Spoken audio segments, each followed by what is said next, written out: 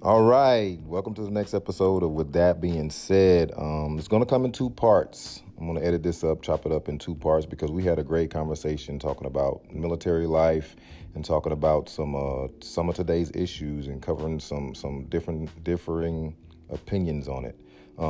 There's a few F-bombs dropped, so if you're listening around, kids, be careful of that. And yeah, take it in chunks if you have to. We'll appreciate you. Let's do it.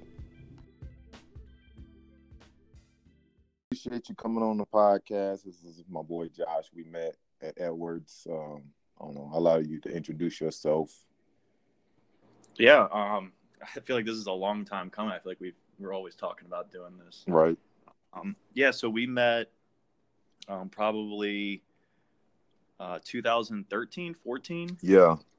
in Edwards when you got there. And I had been there about a year, and you became my flight chief pretty much immediately, right? I think so. Yeah, I think you came straight to night shift. Yeah. So, yeah, I'm from Maryland originally. Joined the Air Force in 2010. Ended up getting stationed in Korea for a year, and then after that, I ended up in Edwards in 2012. And then we met, and you've been there with me through a lot. So I appreciate it. Yeah, man. Yeah. So we talk about a little bit about the military life. Like did you join right out of high school?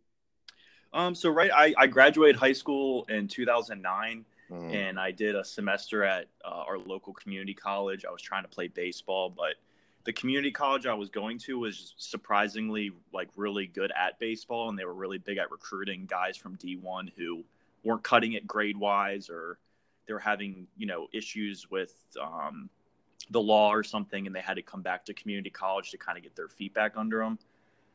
So when I got there, like a lot of people, I just didn't know what I wanted to do, and school wasn't my thing. So after a semester at the community college, that winter, I started going to the recruiter's office, and I had originally planned on going into the Marine Corps, probably like 98% of every other male who's about to join the military. Right. But my dad had a few friends who were in the Marine Corps during the Vietnam era, and they were able to talk to me and kind of shoo me away from it. Okay. Yeah, and then so essentially I pretty much joined immediately out of the military. I was about 19, or out of high school. I was pretty much 19 years old. So Okay. Yeah. And it just was you projecting out. I mean, like, it's kind of like me. I mean, like, I joined a little bit later, but you kind of like, a lot of us in the military are probably from those towns, or, like, I feel like grade school and all that kind of crap, even our parents don't prepare us, for, it's kind of like, okay, graduation. You got this graduation date. You go to grade 12, you graduate, and you go to college. And that's pretty much your basic understanding. Like, I'm going to get as good a grade as I can, or like maintain a C average, or whatever I got to do to pass, not get held back to make it to graduation. Then I graduate, and then I go to college, but there's like a lot more to it than that, and it's kind of like, like grade school doesn't prepare us for a career or anything really, for like real life. So even when you get to college, it's kind of like, okay, what do I want to do? What do I want to be? Like, what is my calling? And so you end up sitting there and like, kind of like you look around, like this town isn't, I see a lot of people like where I'm from, they get jobs at factories, or they work for that, furniture factories or Toyota or tire factories or whatever it is, whatever the industry is in your area, then maybe you can get on with that. And, you ride out the next 25 or 30 years, hustling for that job and to pay the mortgage and to do whatever.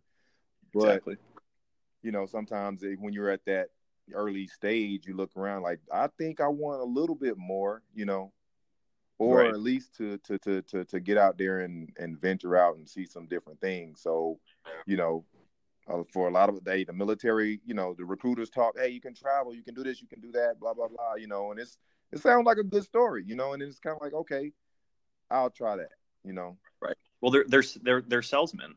Right. Exactly. I mean, that's what they're there to sell you the dream of the military. Right.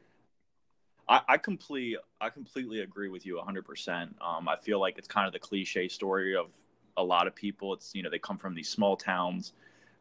They're lost. They want to travel. They want to get away from the drama of their town. And the military is kind of that outlet to do it.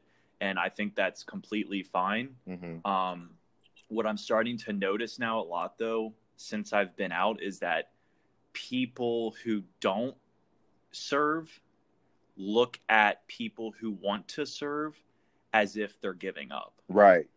As if it's like, oh, this is a last resort thing. Right. Like you've given up on all other things to do. And, I have friends and stuff like that who have graduated and they consider and stuff like that. And, I always tell them the hardest part about it is just taking that leap to do it. Right. It's the unknown. I mean, you can sit there and talk to your veteran friends, you can watch YouTube videos on it, but nothing truly prepares you for something that serious of dropping everything and going into a completely new life alone and away from your comfort zone. Right. But the thing that I get irritated about, and I understand, I think it's in the same context of looking at someone who works like a blue collar job. Mm-hmm. People just look negatively upon it. People have those stigmas of like, oh, you're too stupid, or you're poor, or right. you came from a drug-ridden family and you're trying to escape it all. Right. And there's some people that just, regardless of it, there's some people who just genuinely want to do something that's bigger than them. Right. And I think regardless of your reasoning for joining, like, hypothetically speaking, like you could have joined for school and I could have joined to travel. Right. But I think at the end of the day, one thing that we all share in common is that there's something inside of us that said, I want to do something that's bigger than just me. Right. And I think that's a rare characteristic to come across. And I think that's why there's a little amount of the population that goes through with doing it. Right. So I agree with what you say. I just think it's important. Obviously you can't change some people's minds, and obviously someone who's never done it is never going to understand. Right. But it's the same context with like people who want to go and be police officers, yeah. and, firefighters, yeah. or, like I said, blue collar work, someone who works in the factory. And I'm starting to notice now a lot of people, there's a pride now coming back to doing the trade work. Right. I think a lot of people are starting to notice there's really good money in trade work. Exactly. So yeah, I think like, you went to Korea. When you were there, do you know if Korea does the mandatory at least 2-year enlistment for their military? Because a lot of countries implement at least like everybody out of high school, they implement like at least a 2-year enlistment into the military. Yeah. Do you think the U.S. would benefit from? Of course, it can't happen because we're America is just so, everybody's got their own state of mind. But do you think that we would benefit from that, or something like that? I don't think the country would benefit as far as like a military power aspect. Right. I don't think you can get as much powerful as we are now. Right. But I think in the aspect of people being less ignorant to things, right, and looking at things from a bigger picture, it would benefit every single individual. Like I know, you can attest to this, and so can I. Like, our country has its issues. Yes. And it has deep-rooted issues. But I don't think people understand how good we have it unless you've been to other countries in the Middle East or Asia, where there is serious issues of deep-rooted oppression still. And it's not just oppression. I mean, there's wage issues, there's government issues, there's oppression issues. So for me, that was one of the big eye-opening things, is I went to these other countries where I saw this stuff, and then I come back home and I see things that are happening here, and I'm like, you guys have no idea how good you have it. Right. Even if you think that you are oppressed, it's nothing compared to what these people are actually facing. So in that aspect of people growing as a person themselves and experiencing other parts of the world, I think it would benefit drastically. Yeah, I think so too. I mean, because like I said, like regardless, a lot of people might feel like the military. The people that feel like the military is a cop out, right? I feel that they are copping out even harder. You know what I'm saying? It's just kind of like that defense mechanism of, I don't think I could cut it. Not every person, you know. So there are some people who are just, you know, just you got okay. You may have more options.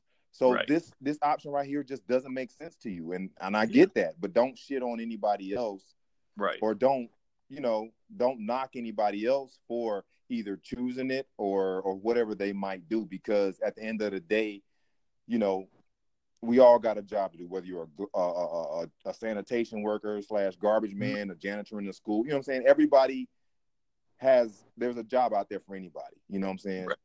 And there are that those few who do decide to join the military for whatever reason, for whatever branch that they do, that is necessary to even give other people the freedom to look down their nose at the military, you know? So, right. And the problem is that, you know, I don't know the exact numbers, but in my 6 years of serving, I've met some of the most intelligent individuals that I've ever experienced, and people who have multiple bachelor's degrees or master's degrees or even doctorates and still serving their country. Right. So if you're basing someone's intelligence off of a degree, right, well, there's just as many people serving their country who are getting their degrees, you know, part-time or full-time, or whether it's mandatory because of the military and stuff like that.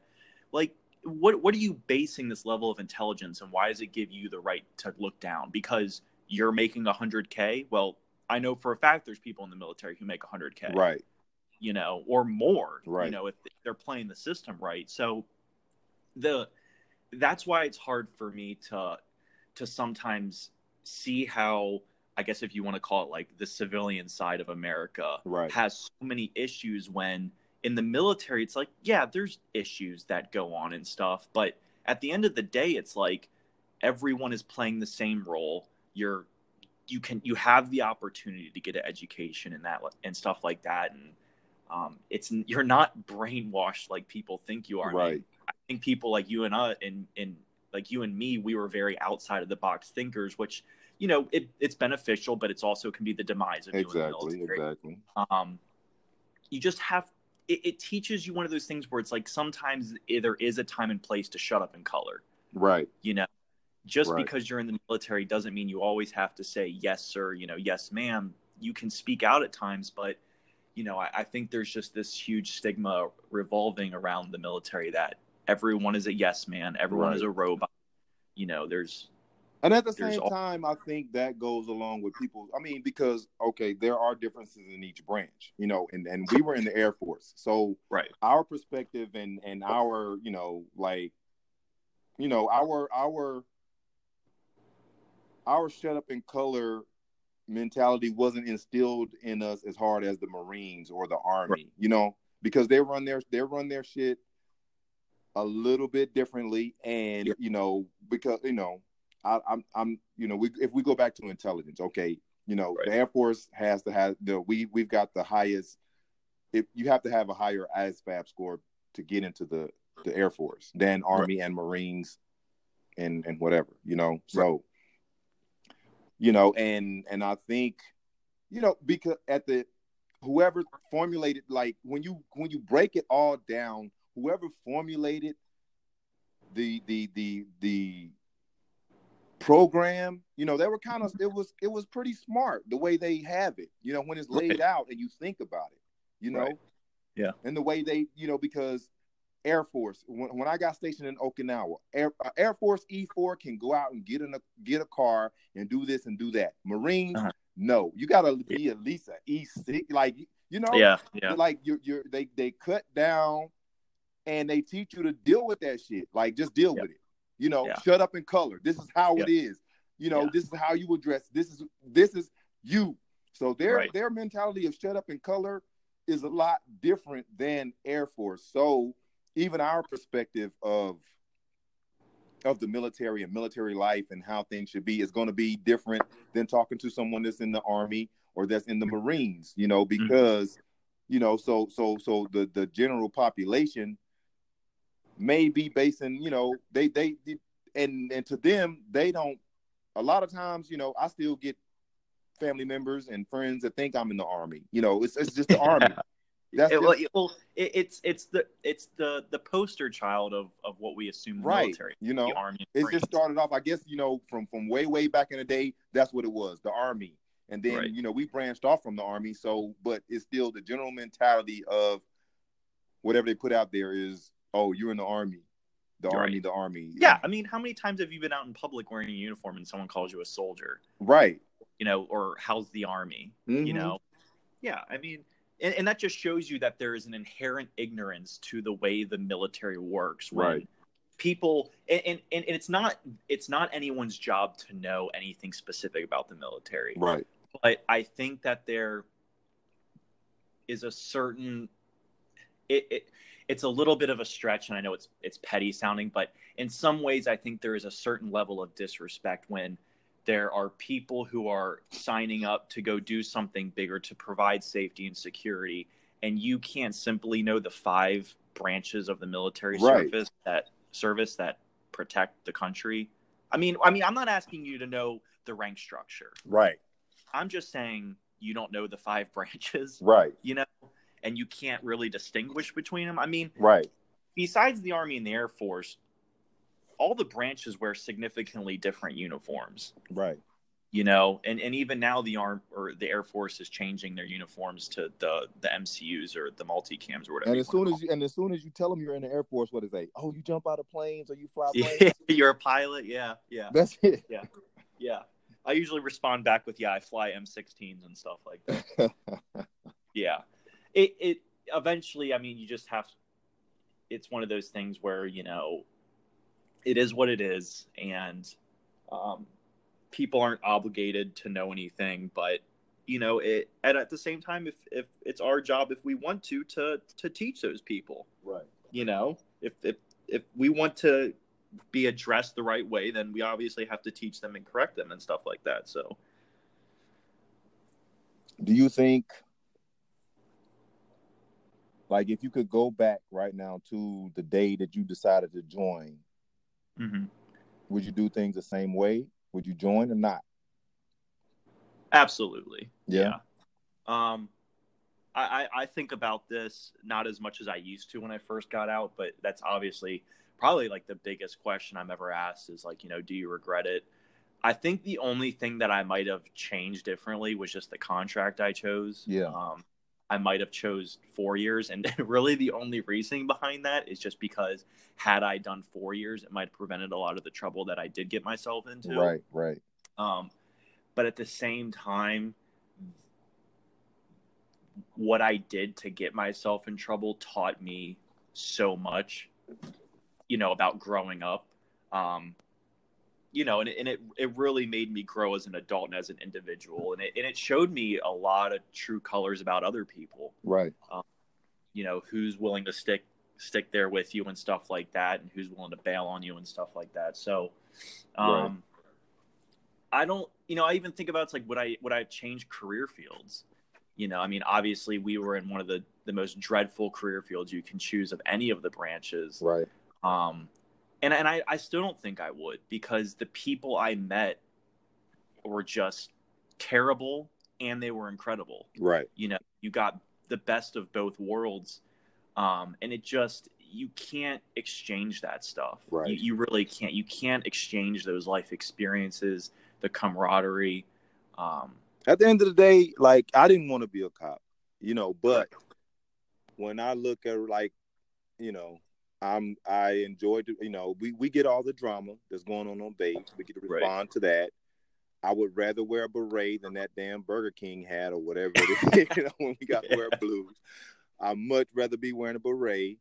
And if something kicks off, I'd rather have a 9mm or M4 than a keyboard or a stethoscope or whatever it might be. You know what I'm saying? So, I think just basic perks of the job. I mean, it also requires you to put your life on the line and whatever. Right. But if my life is on the line, at least I have training and I have a defense Yeah. You know, if my life is on the line and then there's an active shooter there, I'm not one of the ones hiding under the desk with no kind of way to defend myself. And that's just me. And that's so funny that you bring up that point, because one of the things I was going to say was, you know, I remember after being in a few years, I was like, man, this whole cop thing sucks. Like, we don't do anything. There's never any action on base, really. But now that I've been out, it's given me a whole new perspective of that side of the world. Right. Of what policing is. Right. And I can come at, and I mean, we obviously know the issues with the police force right now and what's going on in the country, but it allows me to come at it from a viewpoint that I never had before. Right. And look at situations and say, hold on, like, there's more to this story than what you see at blank face, you know? Right. And that's something that I never had before. And, you know, when you brought up the active shooter thing, like, one of the first jobs I had when I got out of the military as a part-time thing going to school is I was working at Under Armour. Mm-hmm. And they had us go through an active shooter training on like an iPad. And one of my managers had come up to me while, you know, I was like folding T-shirts or something. And, you know, he just, you know, right off the bat was like, Josh, what would you do if an active shooter came in here? And I was like, well, I'd take cover and then I would try to find the first vulnerable moment to diffuse the situation. Right. And that was completely against what their code was of how to do things. Right. You know, as an employee, your job was to seek shelter or, you know, a barrier and evacuate the scene as quick as possible. Yeah. And I told him, I was like, I'm sorry. I mean, maybe there is a part of me that would do that, but, you know, through the training I've been through and the mentality that I've built, that I'm the one running in, not running out, I just can't see myself doing that, regardless if I have a weapon or not. Like, right. I feel like there's a part of me that would still say I need to do something right. to stop this from getting any further. You know, and he just kind of looked at me like, you know, well, you're not supposed to do that, you know, and I don't really understand why you would want to do that. But that's that part, that's that characteristic of there's something bigger than that's you. never going to go away now, you know. Right. Because like, you know, I mean, when we're sitting through training and we're, you know, like when we're in, it's bullshit. Like, you know, every year I got to do this bullshit. Every year I got to do these CBTs or whatever. I know this already. You know what I'm saying? You're going to tell me the same thing. And then half the time, you know, unfortunately, the person is, you know, you might not even respect the senior airman or whoever it is up there training you. And they might not even be, you know, they're just reading off the PowerPoint, you know, but you still getting the information for whatever reason. You know what I'm saying? It's still, being put through scenarios, whether it be RTC before deployment or whatever it is. So it becomes, you know, like I said, it's muscle memory. It's just like, you know, it just kicks in when it kicks in. After you've been already like through all that stuff, it's just gonna kick in regardless. And you know, like you said, from coming from active duty military and being military policeman, and then going back into civilian world, and you know, it's kind of like some of the mentality. You know, I get it, I guess, but yeah, it's ridiculous. It's kind of like, okay, dude, you know, like I went to an app. You know, I was going to apply for a job at a gym. You know, just because. You know, and then like you go through these interviews, man, you know, and it's kind of like he's asking me, so how would you handle a stressful situation? You know, and I'm like, dude, there is nothing in this gym that could stress me. Yeah. You know? Yeah. You didn't pick up your towel. Oh, you didn't re-rack. You know, like there is nothing. Like how do I answer this question and pass this interview like without being sarcastic or without like rolling my eyes at you? Yeah. No, I mean, I've had interviews where people or the interviewer asks questions, you know, well, how did you lead a situation or how did you manage it and stuff like that? And the only thing I can refer to is like situations doing police work. Right. You know, like, oh, well, there was a burglary and, you know, I had to arrest this lady and, you know, tell someone to go here. And they just kind of look at you like, you know, hey, great. But like, it's not customer service. You know, it's like it is, but it's not. Right.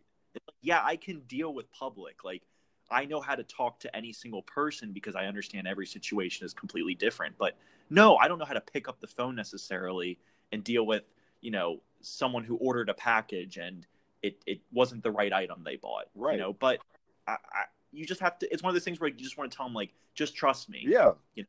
Just give me the job, listen. dude. I got it. Yeah. You know what I'm saying? Yeah. Why are we even talking?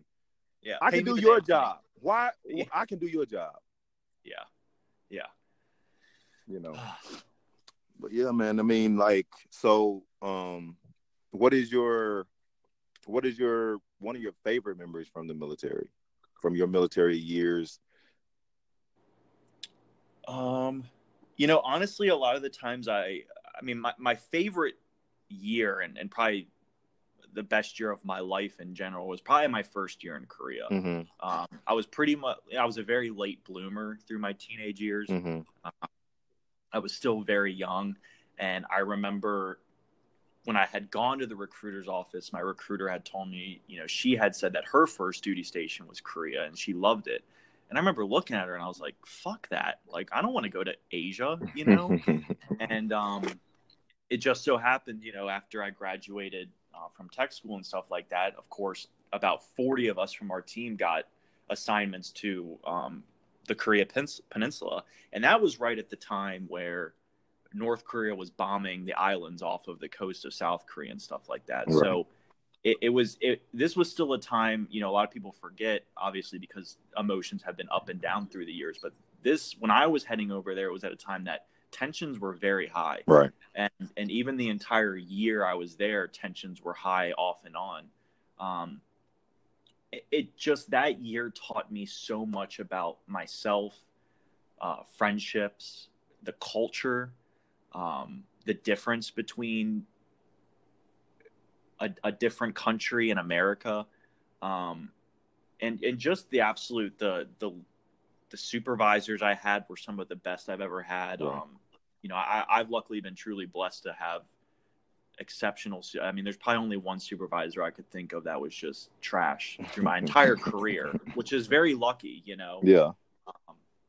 It was just a really good year. And then, you know, even at Edwards, you know, just being up at the Rock, I think you just had so many, just so much shit that would happen up there. Right. You know, that you just have the deepest conversations with people. I mean, you're stuck up in this remote location for 12 hours. Right.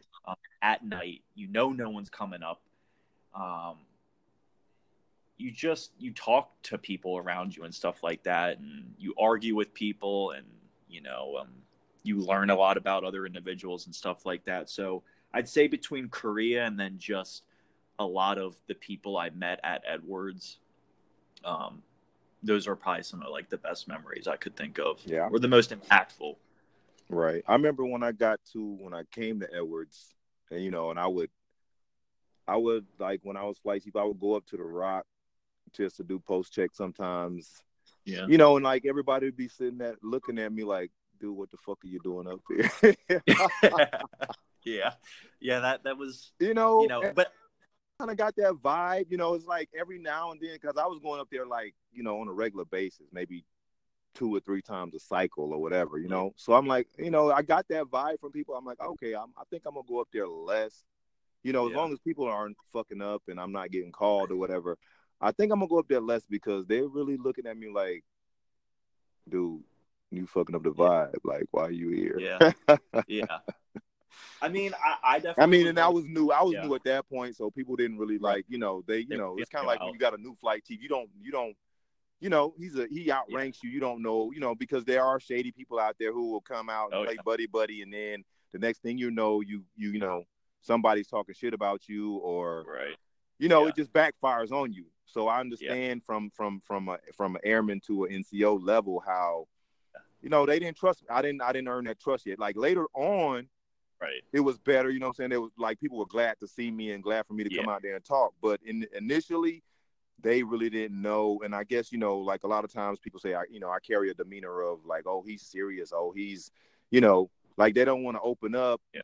You know, and then like, you know, whether you cool or not, you know, I guess like just stuff coming from a flight chief is like I said, it's either corny or you don't know whether to really trust it or not. So yeah, I mean, honestly, looking back at all the flight chiefs I had, you know, you were one of the best people, supervisors, and flight chiefs that I could have asked for, because I think, you know, a lot of people don't get it, but I think you were able to maintain that fine line of having a relationship outside of work with the airmen, but still maintaining that composure of I am the boss. And when you would lead and tell someone to do something, it wasn't in a demeaning way. Right. It wasn't in a you know, a power structure of like, I'm the leader, I outrank you, you have to do what I say. And you and I both know for a fact there were plenty of people at that base who would talk like that. Right.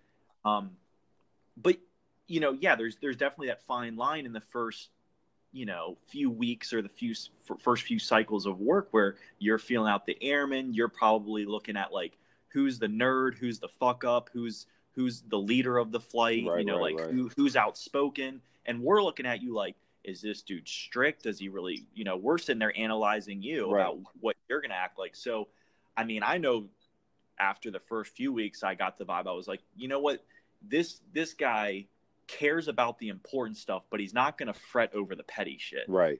And that's, to me, an aspect of a good leader is someone who looks at the bigger picture of things and is like, you know, like, I don't give a shit if you roll your sleeves, you know, one cuff. Right. Like, it's 115 degrees out, you know, like, you know, do you have your gun with you? Like, that's the bigger deal, you know? Right. So after a few weeks, I think that's why I was able to, and I think I did come to you at one point and say, you know, like, you're on a good flight, you know, we'll take care of you if you take care of us. I was probably super intoxicated at the point, but, you know. Yeah, I mean, I appreciate it. And then like you and Navo and them started, you know, like we hung out at the house when y'all was at the house and whatever, you know. And that was, you know, like, I appreciate it because at the same time, you know, like, I'm a flight chief, I'm single, I'm not married. Most of my peers are married and get out or whatever it is, you know. And I feel like, you know, like, there was always, you know, from my point of view, like you would like, there would be stories of people that were in Korea or somewhere, and it's like, oh yeah, we drank with our flight chief and we barbecued and we did this, we did that, and blase blah and blase blah, and it's kind of like, you know, the camaraderie, and it was all good then, you know. But then you get stateside and it's like, you know, the airmen are not your friends and blah blah blah, you know, but we're family. And then you go to command, oh, we're family. I'm like, how the fuck we gonna be family if we can't be friends? Like, it doesn't make sense to me. You know what I'm saying? Yeah. And then one of my biggest things was, I know I can't prevent everything. And yes, like I when I was, you know, when I hang out with my flight and my people or whatever, it's just that thing of me being the rank that, you know, like, that's why some may come and show face and just like kind of like keep that, hey, I'm here, you guys have fun, then they're out like 10-15 minutes later, you know. You know, but I'm there, I'm like, I'm drunk as fuck and I gotta sleep on your couch. You know what I'm saying? Like, I'm here. Okay. So that covers part one. We talked about a lot of military stuff. So even if you're not in the military, I'm sure, you know, hopefully you find something interesting in it. Pass it on to those who are in the military still serving. If you're working mids, tell your flight members to join in and listen to my episode and, you know, support a young pimp out here trying to do some things. But yeah, that's part one. Part two is coming up. All right. I appreciate you.